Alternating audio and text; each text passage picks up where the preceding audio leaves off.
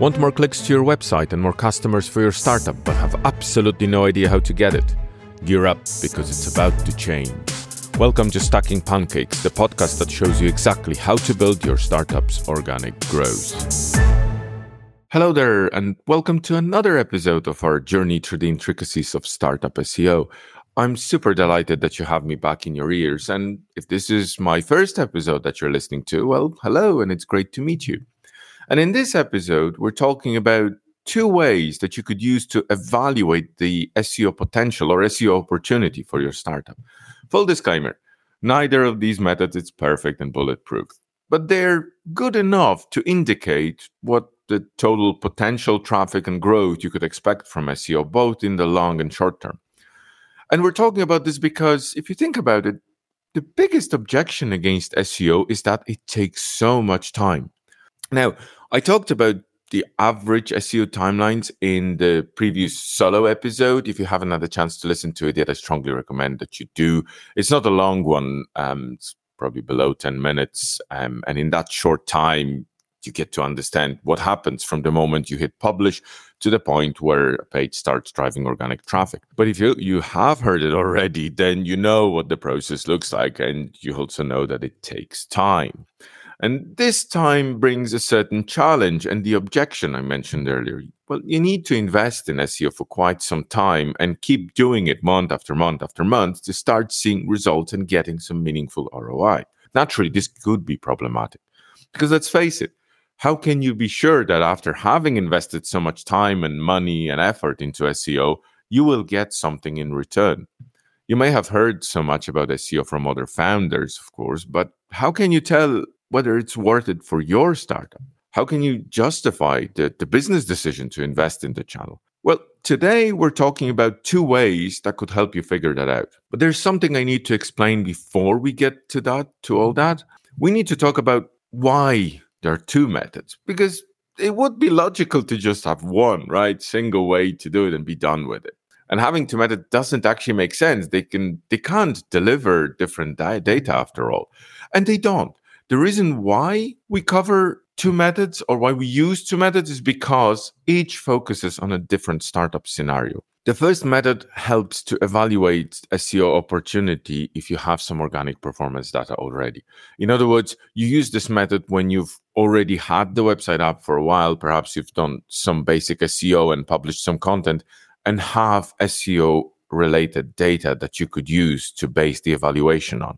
The other method, on the other hand, is useful if your startup has no performance data at all. Perhaps you've just launched the site or have never actually collected any performance data. In this case, you have to base the evaluation on other factors. So with that out of the way, let's look at those two methods. Let's start with the method that works when you have performance data. This is more scientific method, well, because it's based on data, of course. In a nutshell, in this method, you evaluate the SEO potential by analyzing your current organic performance, doing the same for your competitors, looking at gaps between theirs and your performance, and using that data to understand the total search visibility that you could achieve with the SEO program. Now, I realize this sounds complex and tricky, but in reality, it's not that hard to do, so let me walk you through how it works. You start by evaluating your keyword rankings, and it really helps if you've been collecting ranking data already, but it's not a must-have.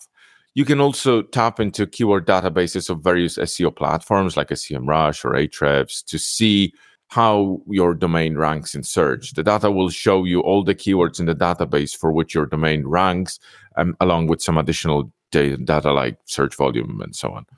So review those rankings.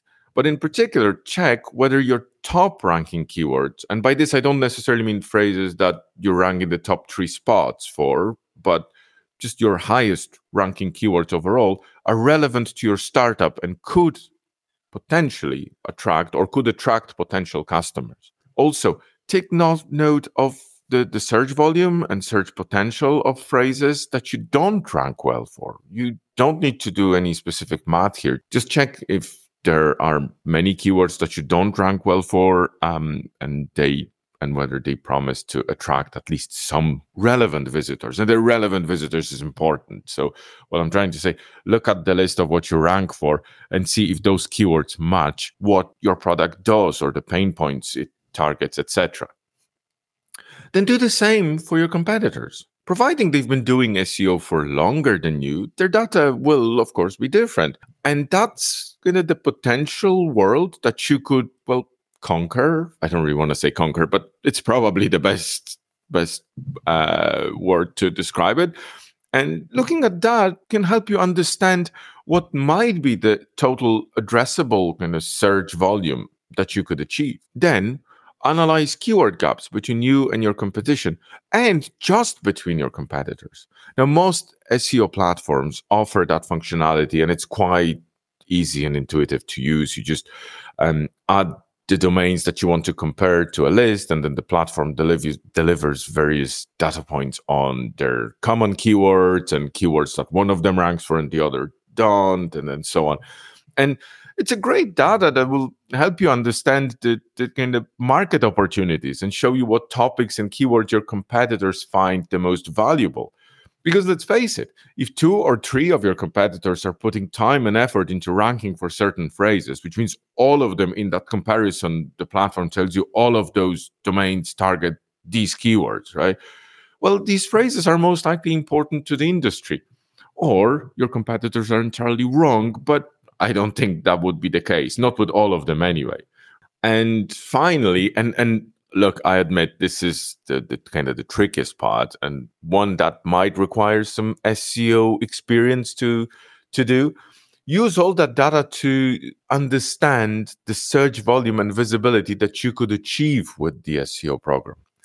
So look at the total search volumes for the data you have. It can give you an indication of traffic levels you could achieve.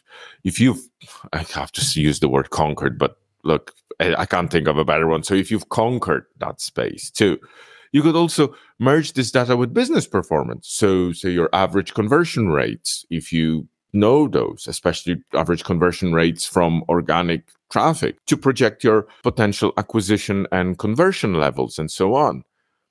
So that's the process for when you have performance data. As you can see, it's very data-driven and delivers hard numbers. But not everybody is in a situation where they have this data. If you've just launched the site, for example, then naturally no SEO platform will have any rankings or performance data to base the evaluation on. You might not even be getting any organic traffic yet yourself, right? So you can't even track anything on your end. In this case, you need to use a bit of a gut feeling, I'm afraid. But you can still determine or again, get like a good feeling whether it makes sense to focus on SEO. And to do that, you need to research and answer a couple of questions. The first one is, are people even searching for what my startup does? And I don't mean are people looking for your product as in, is there a market for your product? I mean, are people turning to Google or other search engines to research or find information to help them solve whatever pain points your startup addresses? And there are different ways to find this out, but the best one in this case would be just to do some keyword research on your category keywords or phrases. So phrases that focus on whatever pain points your product helps to overcome. I admit it's not a super scientific approach, but if there are searches for these or relevant phrases, it means that people are searching for this information. Otherwise, that data wouldn't exist, right? It's kind of one of those obvious things, right?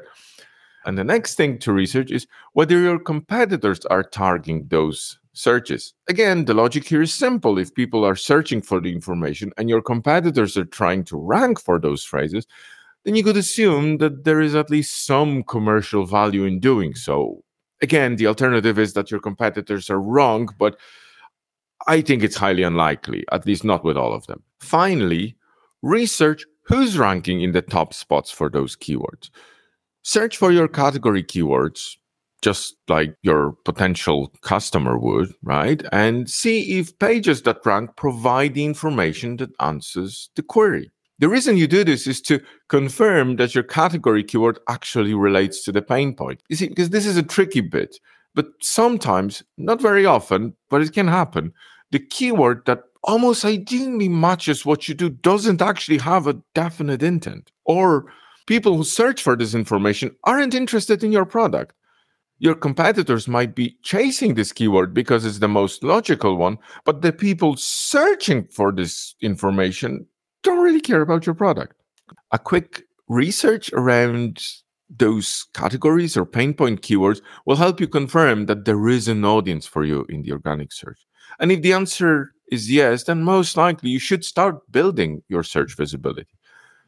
Are these methods guaranteed to reveal the value of SEO? No, of course not. There's far more to do to project the hard numbers, the business value of SEO. But they do help you establish the potential opportunity in search, right? Now, how well SEO works for you would depend on many other factors too, like how well you do it, how you'll be engaging your audience, your user acquisition strategies, and so on. Overall, however, these two methods are a good way to evaluate the overall SEO potential and provide you with insights to kind of help you decide whether to launch an SEO program or not. And that's it for today's episode. You can always head to gopancakego.co/podcast to find the show notes for this and other episodes. And you can also check my full guide to startup SEO, where I outline the entire process of building search visibility for an early stage company.